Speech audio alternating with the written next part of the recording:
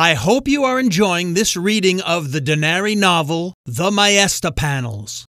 Please tell a family member or friend about the presentation of this audiobook. For those of you just joining us, if you wish to catch up, simply go back to episode Extra 1.0 and start from the beginning. You'll be caught up in no time.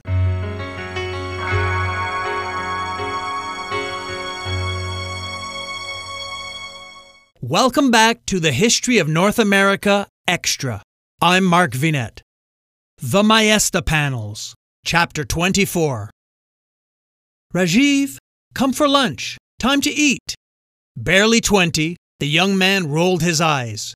Eating was a waste of time, especially when it interrupted the installation of a brand new multiple screen system for his custom-made hybrid computer. Okay, Mom, just a minute. His room was packed with an array of electronic devices and little else, except for his favorite upholstered chair and a small single bed. Sleeping was a waste of time, especially since recently joining Denari, a result of meeting David Wade at an Asian subcontinent high-tech symposium in his home city of Bangalore, the capital of the southern Indian state of Karnataka. Rajiv recalled boldly approaching Wade with nervous small talk, informing the American that the name Bangalore represented an anglicized version of the Kannada language name Bengaluru. At first, Wade was amused, but upon further investigation, he felt compelled to make this brilliant youth the final digit in Denari's two-fisted power punch. Rajiv Mohandas was born and educated in Bangalore, India's third most populous city.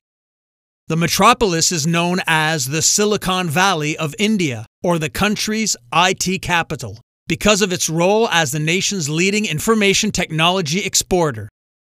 His Australian biological father had worked in the city's fledgling space industry. His mother was a Bangalore native employed in the same industry, working in human resources.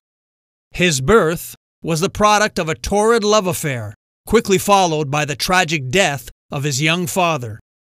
Rajiv and his mom remained in Bangalore, recently renamed Bengaluru. Rajiv excelled early on at school with computers. As a child prodigy, he fast became a celebrated local whiz kid, completing several university degrees by his late teens. He now hoped his recent chance meeting with Wade would guarantee him a reliable income. He lived alone with his working mother in a modest but comfortable house, in want of nothing. Rajiv's mom never asked him questions about his work or bothered him, except at mealtime. That was sacred. He was about to lift himself from his chair to join his mother in the small dining room when he noticed an urgent message from Wade. He read the text, joined his mother for a quick bite to eat, and then immediately returned to his command control center, the grandiose name he gave his modest workspace. During his short meal break, he had deliberated on Wade's request and devised a plan of attack. Now he was ready to work. Not long after liftoff, Wade had downloaded and transferred to Rajiv the data contained in the phone filched by Julia. Wade's instructions to Rajiv were simple. Urgent. Analyze TEL data and identify owner or provenance. Urgent. Within 30 minutes of Wade's transmission, Rajiv decoded the data and sent Wade a plethora of benign information, with one exception. Most of the recent calls and messages to and from the device involved the Guardia di Finanza, an Italian police force. Check out the free access to this novel's accompanying visuals, including maps, charts, timelines, photos, illustrations, and diagrams at patreon.com/markvinet. The History of North America series has commissioned artist Isabel Prince to produce a collection of original one-of-a-kind artworks with certificates of authentication to reward our wonderful Patreon members.